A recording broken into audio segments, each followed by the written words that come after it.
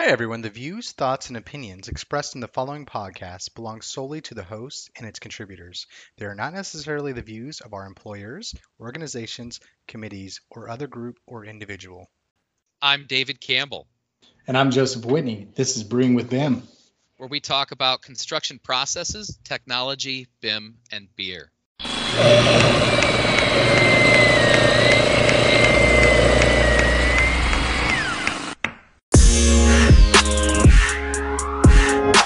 Hey, everybody. Welcome back to another episode of Brewing with BIM. I'm Joe Whitney, and as always with me is Dave Campbell. What's going on, Dave? Hey, not much, Joe. How you doing? Oh, man, I'm doing well. Not as good as you, though, man. I'm a little envious of your current situation at this current moment, man. I just gotta say, man, I'm so jealous and happy for you. Thank you. Thank you. And I'm guessing you're talking about the Mustang. Oh, yes, yes. We'll dive more into this in a second. Real quick, man, what are you drinking? So I am sipping on, since I got the Costco size case of Three Floyd's Gumball Head, I'm still sipping on that one. But I'm chasing that with a Chivas Regal 12. Ooh, nice, man. You're fancy today. Yeah, well, it's kind of a sad story, but kind of, my grandpa ended up passing away, right? Father's Day, and his favorite drink was always Chivas Regal. And at his funeral, he'd asked me long before he passed, he made me promise that at his funeral, or at his wake of life, his celebration, that we would all take a shot with him, and I'd wet his lips a little bit. So I got to, do that, take a shot with everybody. And then I realized, I'm like, man, this stuff is not that bad. I'm like, this is actually pretty good. So I brought the bottle home with me, and every once in a while I sit back and drink a little bit. Oh, nice, man. Yeah, it's always nice to, kind of reminisce a little bit and, there's a little nostalgia, I guess, that goes with it. It's a little more meaningful to you. Um, Although, by itself, that's damn good to me. Yeah, right. So what are you sipping on? Oh, man. So I was going to do it all fancy, but right now I'm drinking my good old standby here, some Brewdog. I mentioned them before on the podcast. They're brewed in Ohio. They were born in Scotland.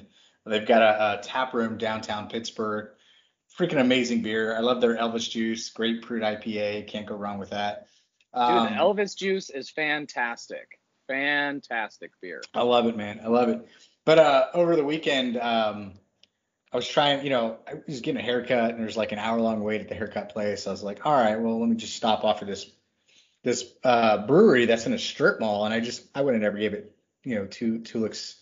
Although I do have a scheduled CAD manager meetup there in a few weeks, so I just want to say, I just say I was testing the waters. It was fantastic. It was great. It's called Dented Keg Brewing.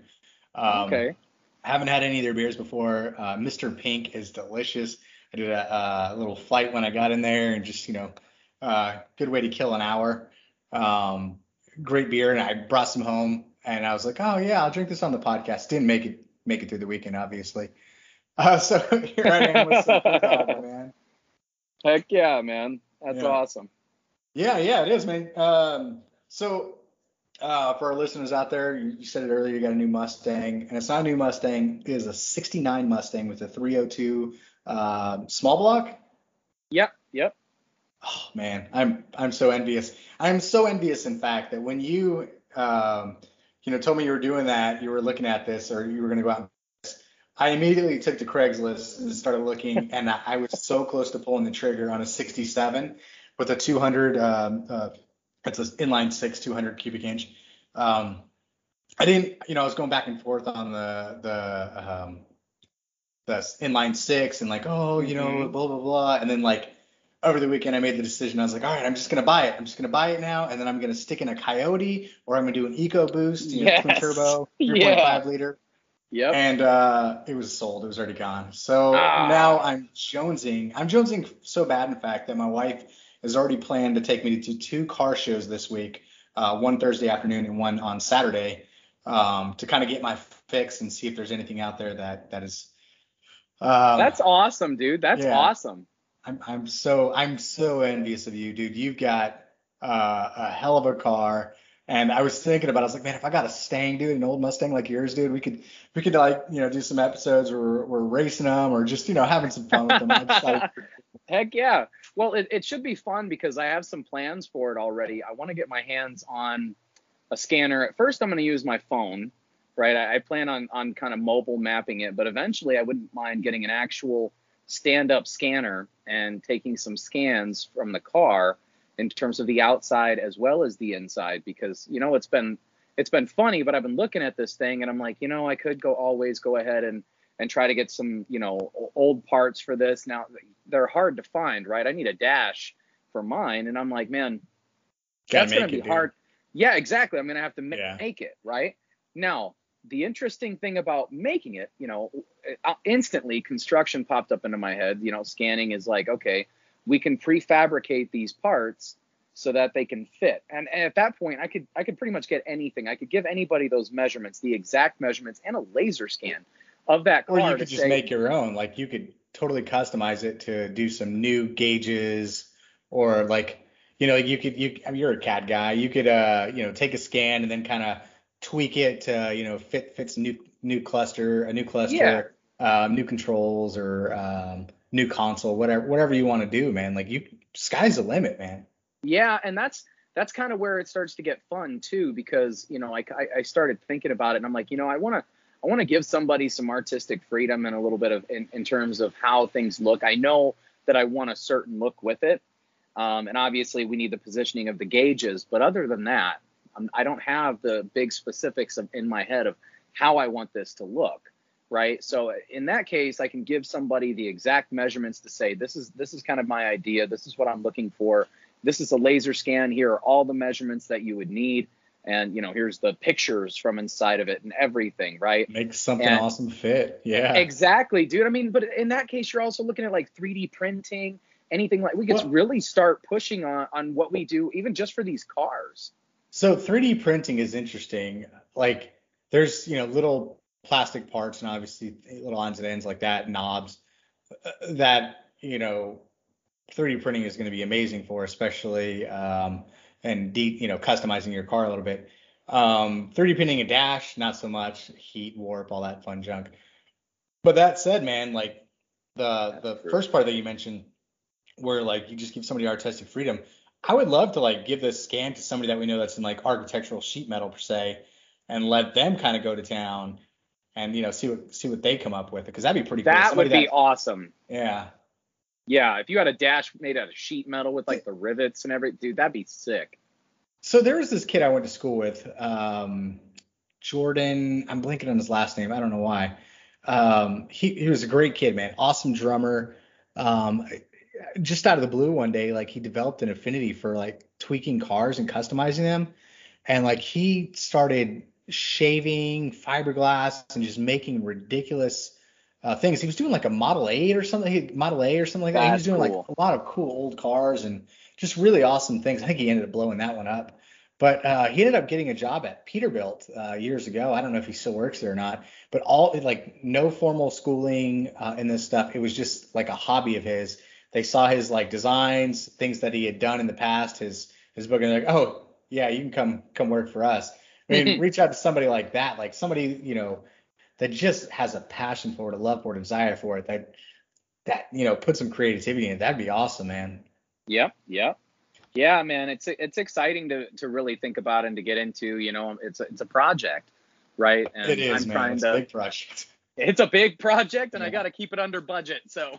so I know you're like me. You're a Gone in 60 Seconds fan. You love Eleanor. That's it. You didn't get the fastback, obviously, because the fastback is about $40,000 for a salvaged car, and there's so few of them. It's insane. There's a company out of Texas that'll make you one, like from scratch, all the modern luxuries, all that sort of stuff. But it's like $150,000. Yeah, but it's $150,000 starting price, and it's like, oh, that's above and beyond there. Plus there's something about putting in your own wrench time and working on it yourself, and with your kids and all that stuff. And I know you're like me, you've got several kids that you want to get involved with the car scene and maybe help them get them like to know a little bit more about cars. Oh yeah, definitely. it was awesome. As soon as I got it here, I pulled it off the trailer because it's running, driving. It doesn't stop too well yet, but we'll get that point. Some discs on it, yeah. Yeah, definitely. But I got it down. My kids come out and they're all excited. My boys climb in, and I revved it up a little bit for them. And right now it's just straight headers. So it's it vibrates the floor of that car. It shakes the whole car. It's awesome. And my daughter was like, "Oh, I don't know if I like that." And I'm like, "Why?" And she goes, "My feet feel like they don't stop moving." But I tell you what, man, it was kind of dangerous, but I loved it. I look back at both of my sons had the biggest smiles on their faces. They're just like, "Yeah, Dad, do it again, do it again." I'm like, oh yeah, this is gonna be awesome. They love it. Hell yeah, man, dude.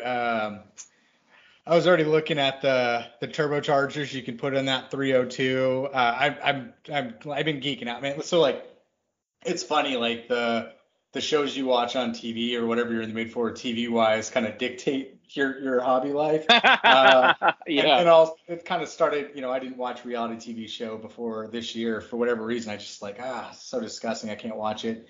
And I know like a lot of it I look at, I'm like, oh, this is garbage. I can't watch The Bachelor to save my life. But I was watching Storage Wars early in the year, and you know what happened there, man? Like I started going to auctions and all kinds of crazy stuff, all online, and found a little side hustle there. But the other thing is we've been watching Motor Trend nonstop, man.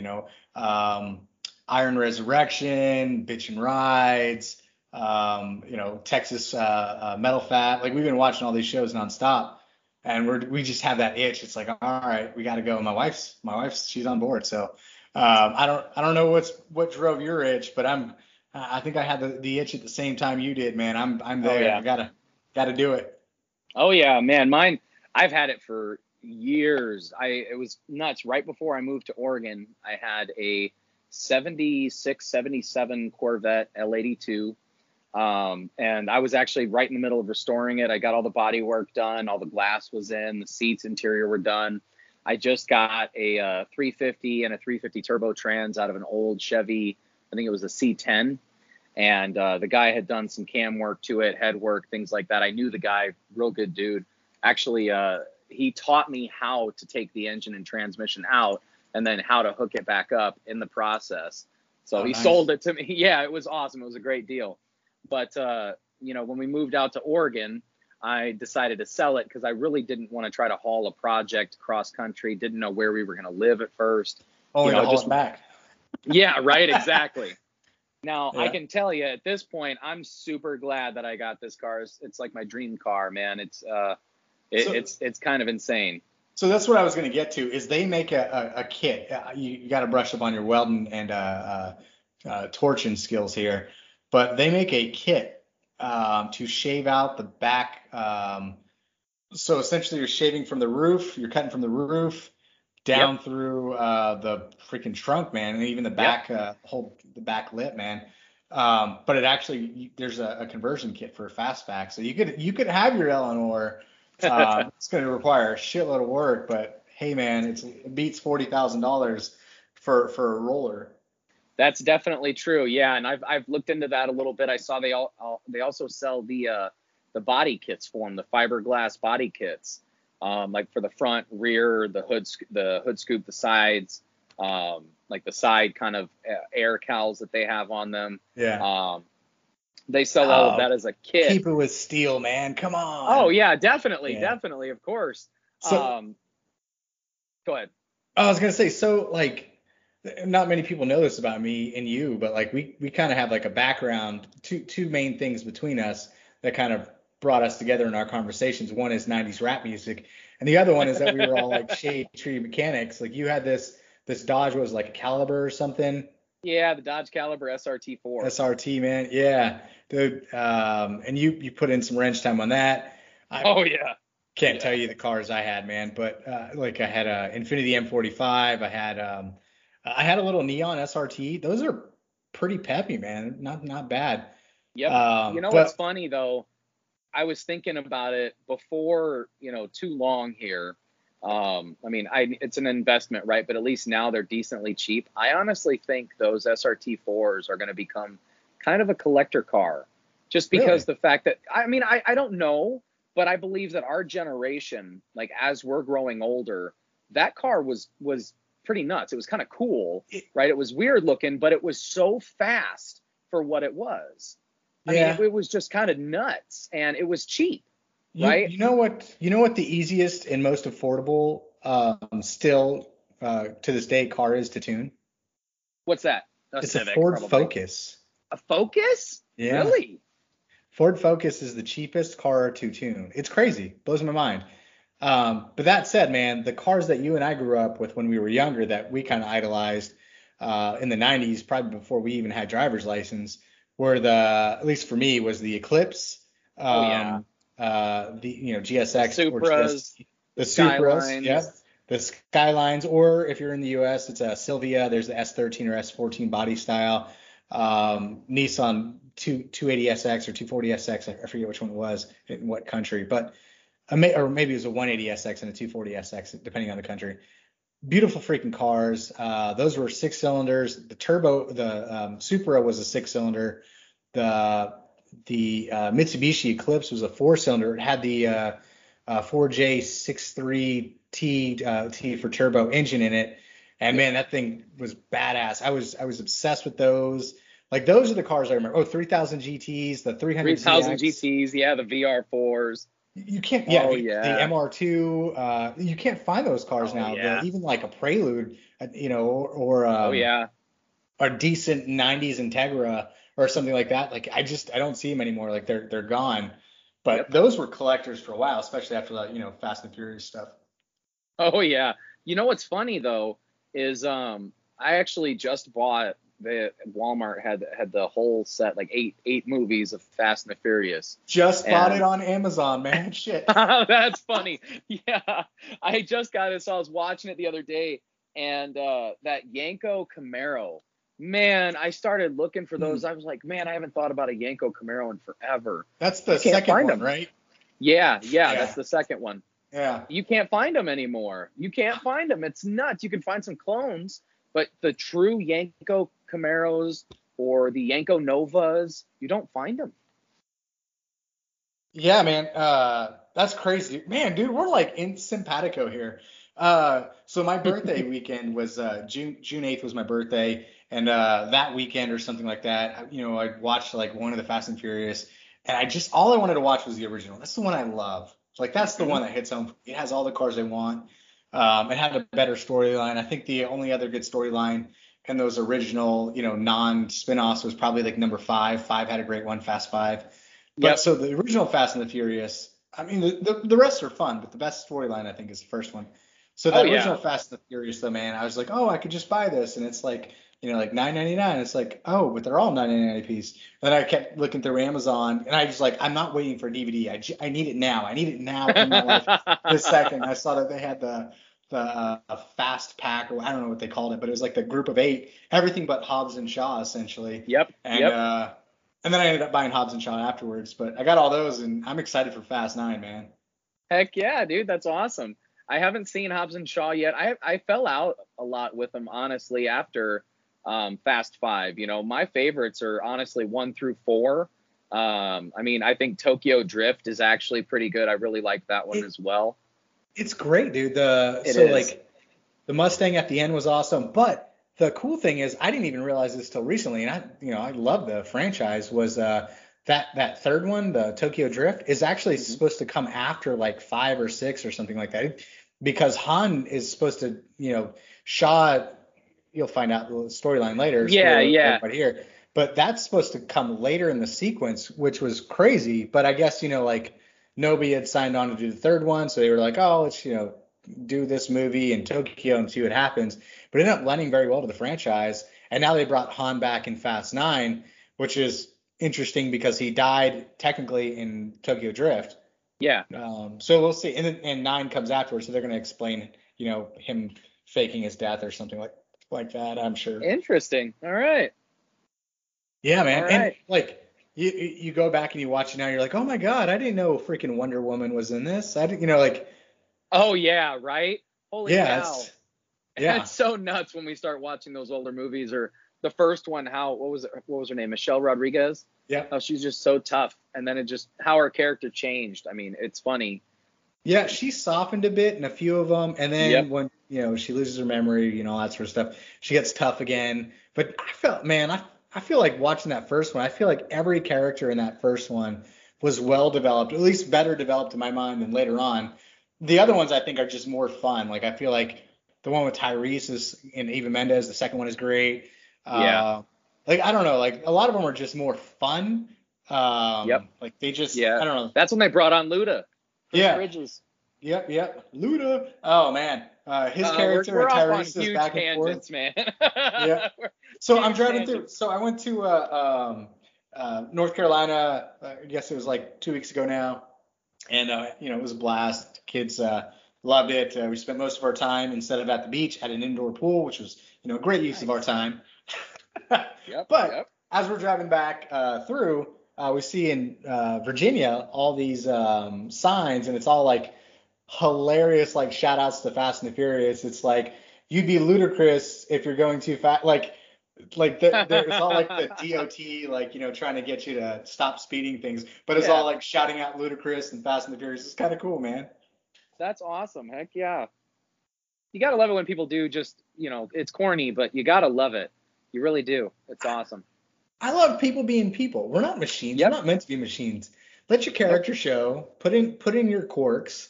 That's why people are gonna like you. They're not gonna like you because you're on Instagram. You're perfect. Nobody gives a shit. Like, sure, you got a million followers, but are you a real person on there? No. Like, let's have a real conversation. That's how I get to know you.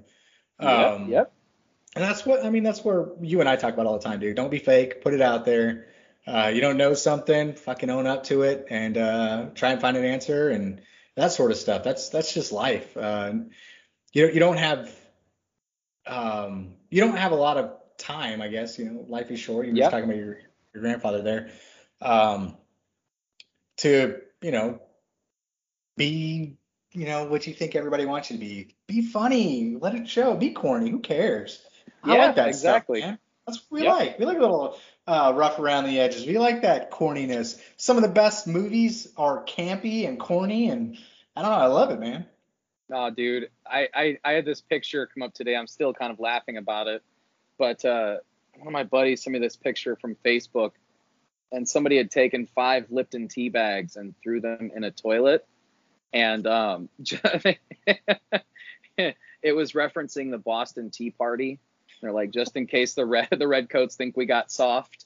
I just laughed so hard. I'm like, oh my gosh, that's just ridiculous. And it's just it was just stupid, right? But it's somebody tried. They just thought about that for some reason and did it. And that's that person's personality. And it's funny. I love it. The little quirky things about people when you just whatever it is, if you can put your spin on it, it's awesome. Actually, like thinking about it now, like this is probably why I like comedians as they're working out bits and new materials and all that sort of stuff. It's because they're trying something.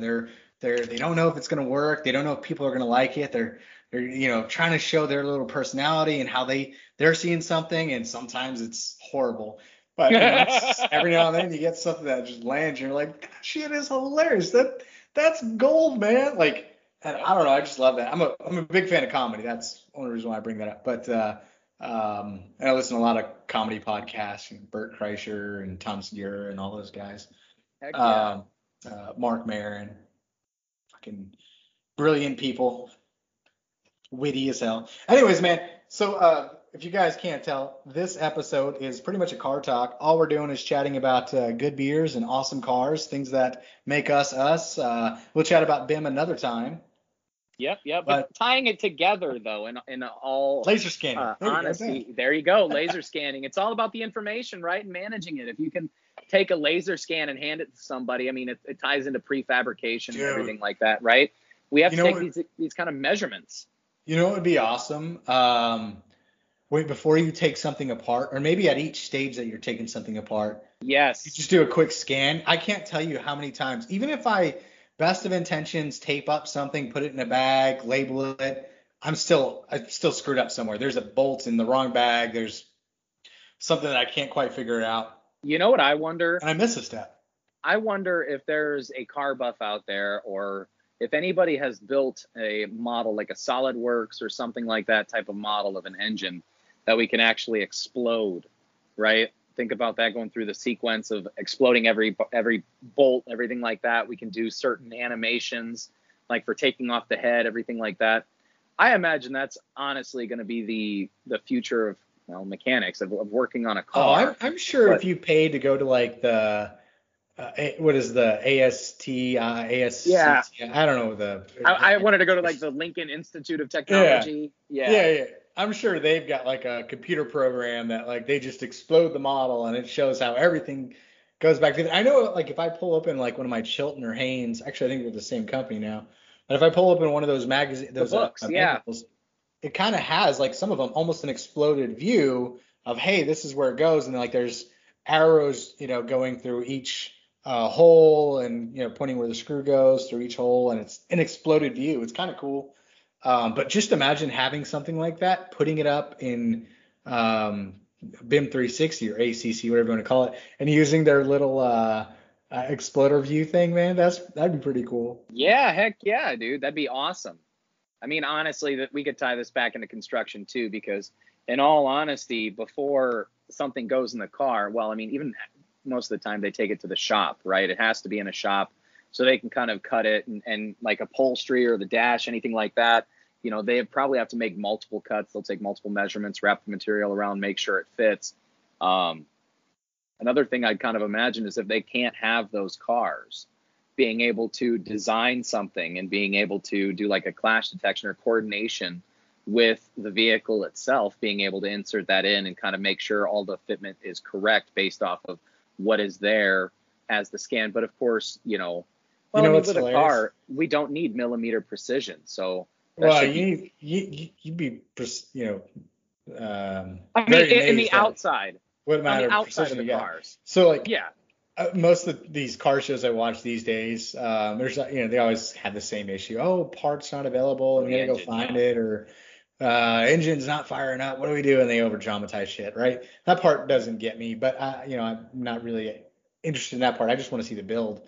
But a lot of times though, like they'll be, it's one of the common issues is something doesn't fit, and it's like, but I measured, I did this, we dry fit with this. And they're like, well, that's not the same size. Why'd you think that would fit, or whatever? And it was like some common issue. This one that they were doing was like a 62 Camaro or something like that, or 62 Vet, sorry. They had this fiberglass body, and they put a new chassis underneath it, and it wouldn't fit. And they're like, well, why wouldn't it fit? And, it's the chassis. It's the, it's a similar frame. This one's just beefier. It's like, well, shit, did anybody, scan and kind of just put the two together and see, like, I don't know, yeah, everything's check the fitment. go. Everything is go, but just check the fitment, right?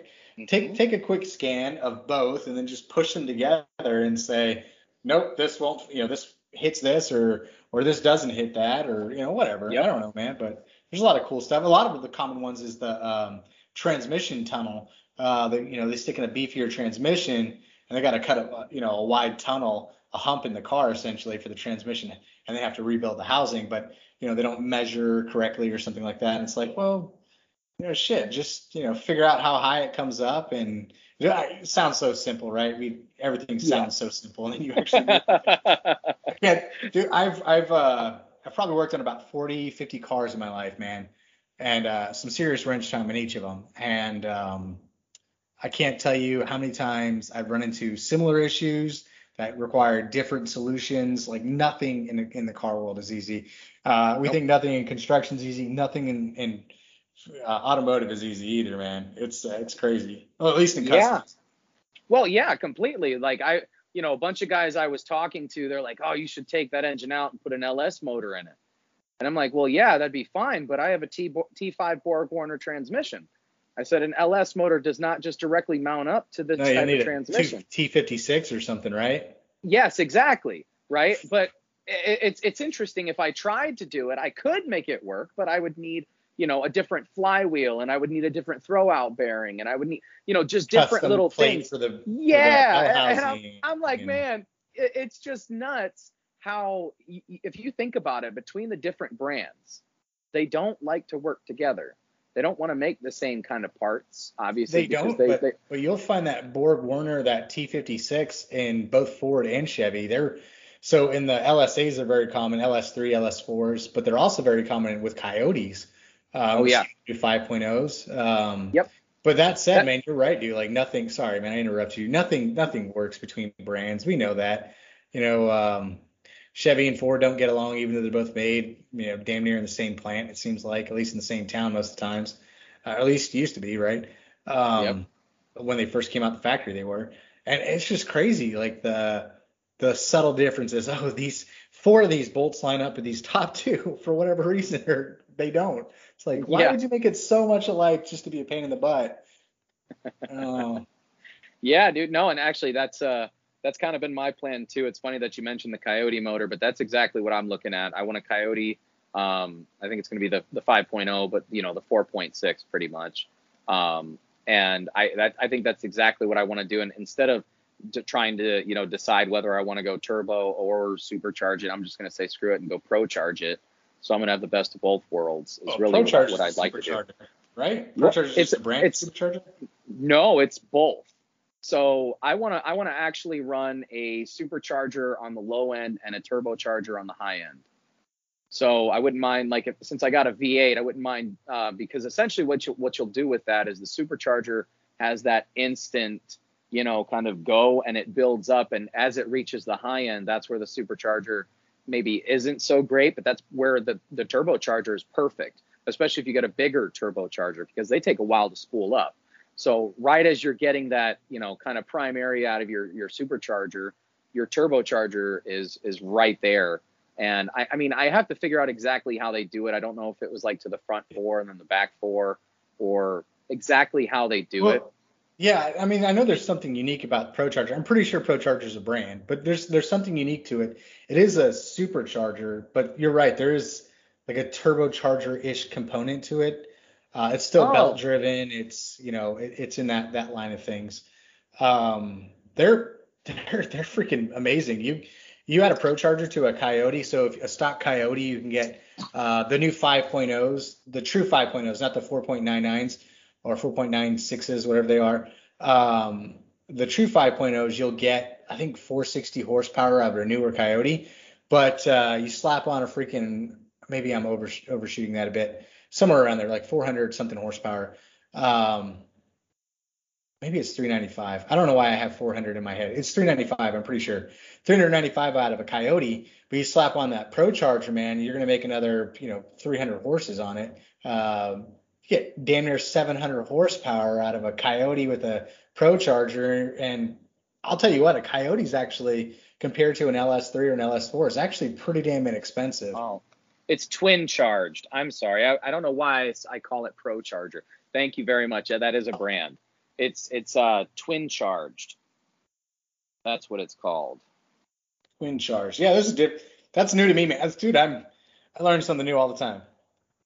Yeah, dude. It's gosh, you can run. So that's what I've heard.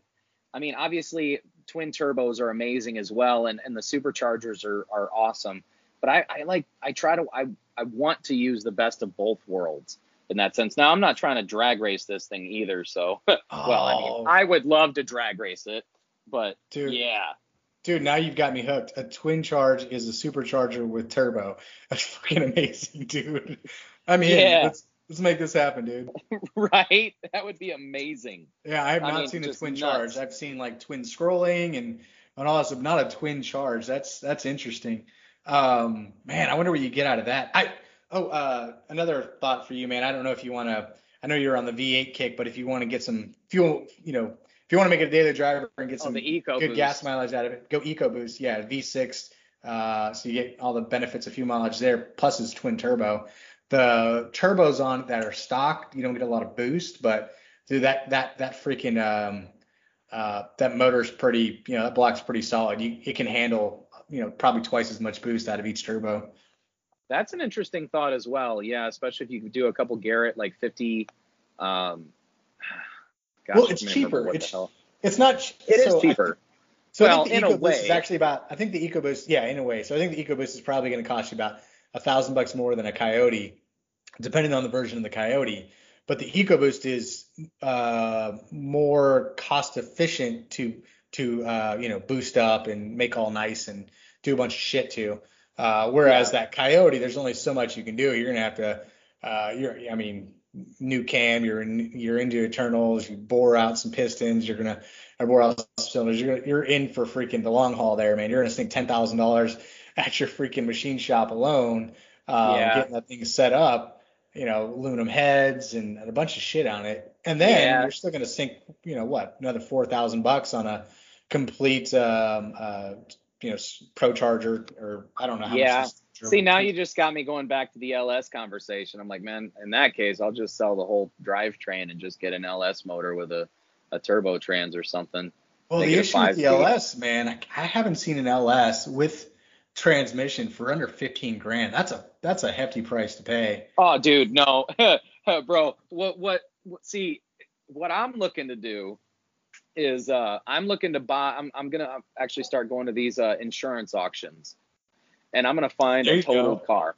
My idea was to find a totaled Mustang GT, and essentially with that, I could pull the Coyote motor, the drivetrain, the wiring harness, the rear end. I could probably reuse the dash, the interior, kind of future, like modernize it a little bit from a newer Mustang standpoint in terms of, maybe whatever's not damaged.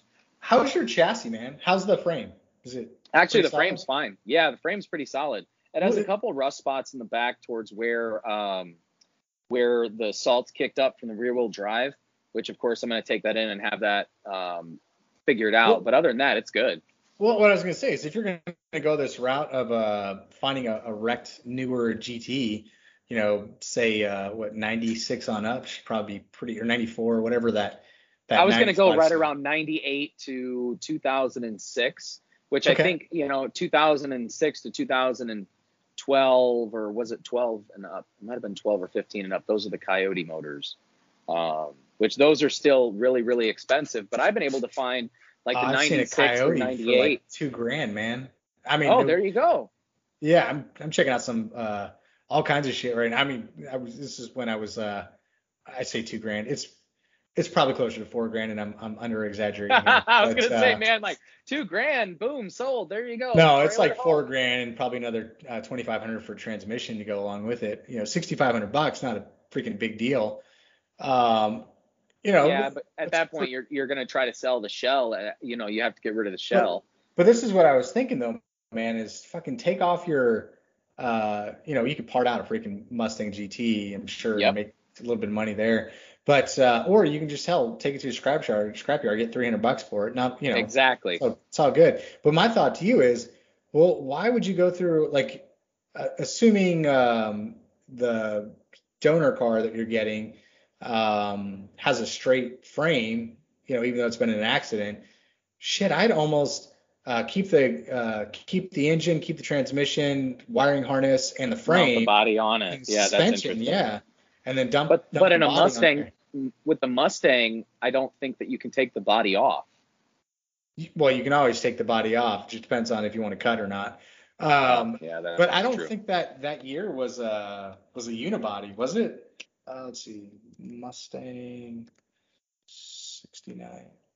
No, man. There's companies that make frames for it. No, Mustang is a unibody. Yeah, never mind. Yep. But you can cut them out. So apparently you just cut around the frame. You're gonna need new floor pans and all that sort of stuff to go along with it, anyways. But that's a lot of fabricating. Yeah, actually, and that's the funny thing. The guy that I got it from, he already did new floor pans. He did, new kind of rear quarter panels. He actually went underneath it, sanded a lot of stuff down, sealed it. So the body and the frame are actually looking real good, except for this one spot. So I think I want to try to reuse that. But the big thing is, I wasn't really thinking about it too much when I first got it, but then as I've been thinking about it, the wiring harness, all the electrical for that car, like I'm gonna have to redo it just because the original Ford wires are going through there. Yeah, and they make these build your own kits as well. Oh, there you go. Well, I mean, they make these build your own kits, and what I'm thinking is if I can get the interior out of a newer Mustang, maybe even, I mean, if I could get heated seats and everything like that, I would definitely do it.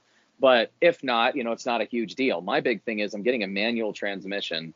I wouldn't mind loving a custom dash, but at the same time, a newer Mustang GT dash, something like that would be pretty neat. If I could get like a Celine or Roush edition kind of dash, that'd be kind of neat too. And piece it together, make it whatever I want, but kind of, be able to pull pieces wherever I need. And that's been the fun part about it as well. But again, trying to figure out that fitment between the different years and the body styles to make sure everything works. And then if I got to cut stuff down, how am I going to fabricate it to fit? So who knows? Man, the rear end wiring harness, all that stuff, though, I think that's all plug and play. You got to get on that. You got to get on that welding freaking. I don't know when the last time you welded was. For me, it was, I don't know, a good 15 years ago. I'm due for a refresher course. I've been looking online. There's a few. That's actually a really good idea. That's a really good idea. Dude, there's some on some meetups. I'll probably just end up buying a cheap $100, $150 Harbor Freight to play around with. Yeah. And then I'll jump up to a Miller or something like that, or Lincoln, later on. Although I'm not gonna lie, I always preferred stick welding to wire welding, just because I could always get my bead a lot nicer. I felt like with a stick over the wire. But it just depends on the application of the weld. So you need strength. So certain applications, MIG, TIG, all that sort of stuff, they have an application, right? It depends on, some burn hotter, some will tear right through an exhaust, some are better. Depending on the different types of metal that you're welding to. Yeah. Exactly. Yeah. Yep. So and the application that you're using, is this a structural component, or you just tack welding for a reason? For something quick that you're going to burr off in a little bit. There's intent behind it. And for me, I don't remember half that shit. I have friends that are, badass underwater welders and shit like that. And they're, talk about badass underwater. You're scuba diving and you're freaking welding under freaking the ocean. That shit is awesome. Yeah. They're freaking. They're and very dangerous. They are freaking kick-ass people, and I never grasped it. Growing up, man, I grew up with a bunch of, I grew up in Texas. I call them rednecks. They were more redneck than me. They were my best friends. Shout out to those guys. I had a friend with a jacked up Ford Ranger with side steps, and another buddy of ours went out and bought the Mazda version of it, and they were kind of competing on who was doing what. Well, dude, we were broke ass kids and stuff, man. So we got steel fence posts and made running boards out of them, just welding them up, doing all kinds of crazy shit, man.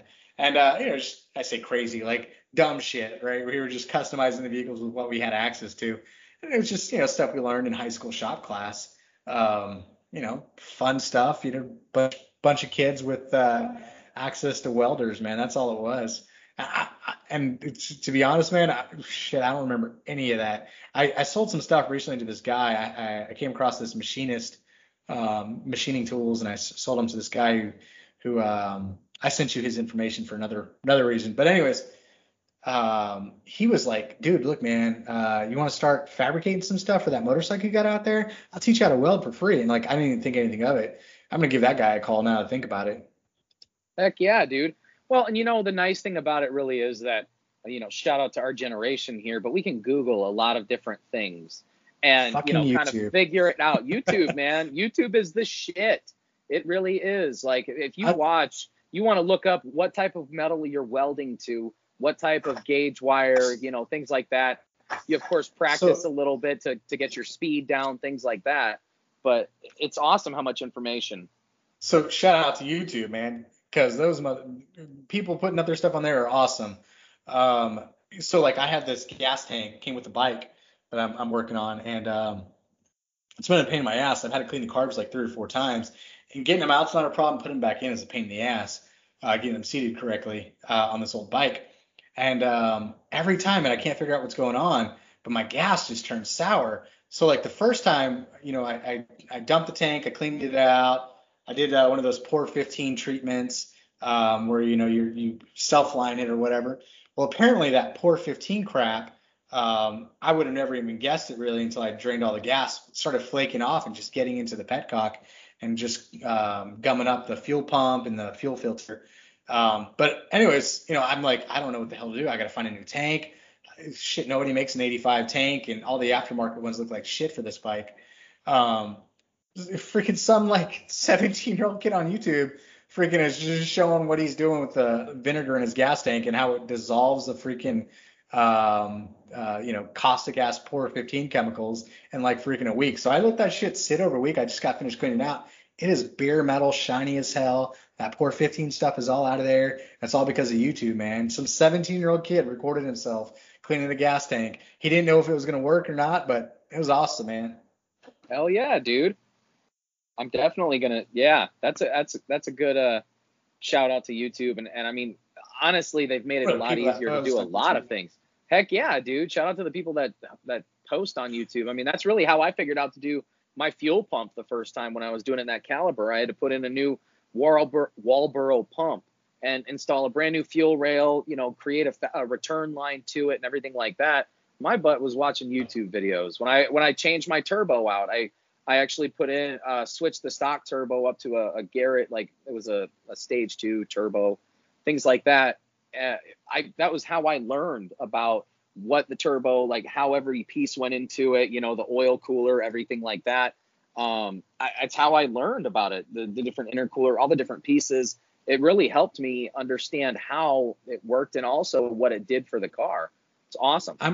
I'm definitely going to need to brush up on some YouTube videos, especially for all that stuff. I mean, technology's changed in 20 years since I've really even touched a turbo. I've got a twin scrolling turbo on my little BMW out there, and I would never think to touch it. Like, I'm not going to touch that thing. But on, an old car, that's not my daily driver, dude. I'm invested. I want to make that happen.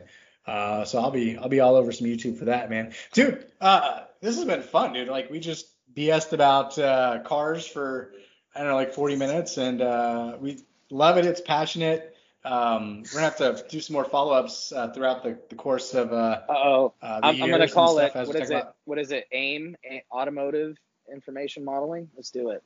There you go. Automotive Information Modeling. We aim to BIM, man. We aim to BIM. Whatever it is, I don't know. Don't quote us. Yeah. But hey, guys, we're more than freaking BIM. We love BIM. Don't get us wrong. But we thought this one would just be fun. Show you guys who we really are. We're a bunch of knucklehead fathers and gearheads, and nostalgic about old stuff and good whiskey and beers. So this was fun, man. Before we go though, I do want to make everyone aware that we are taking Brewing with BIM on the road here in the next few months, and maybe if we're in your city, come see us.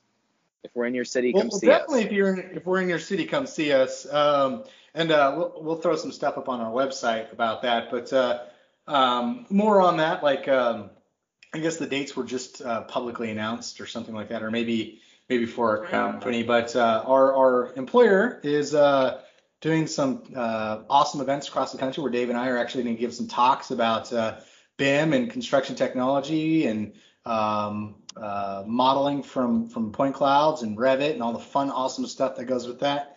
Verification, and just really cool workflows. Dynamo. Yes. So as we talk more about just having some good conversations and drinking some beer. Drinking some beer, man. And we'll put those dates up on our website as well. We'll give a link back to our the actual event stuff so you guys can sign up and join us out there. It's all free. Come out, hang out with us, drink some beer, and learn some stuff about BIM, or heck, educate us on some stuff about BIM. Heck yeah, definitely. We'd love to sit down and talk with anyone and have, conversations, any feedback you guys have on the podcast or anything you guys want to talk about, anything cool that you've seen come out or anything you want to show us, bring it out. We'd love to see it. We'd love to have these conversations. And for those of you guys that are jonesing for a fix on BIM and SIM and construction technology, you don't have to wait too long. Dave and I are going to put out another episode later this week. This was just a catch up because we had, had quite a little gap there, and we wanted to connect and just wanted to have a good old conversation. But later this week, join us as we have another special guest, and we'll do some introductions then and talk about what he's doing in the construction space. Thank you, everybody.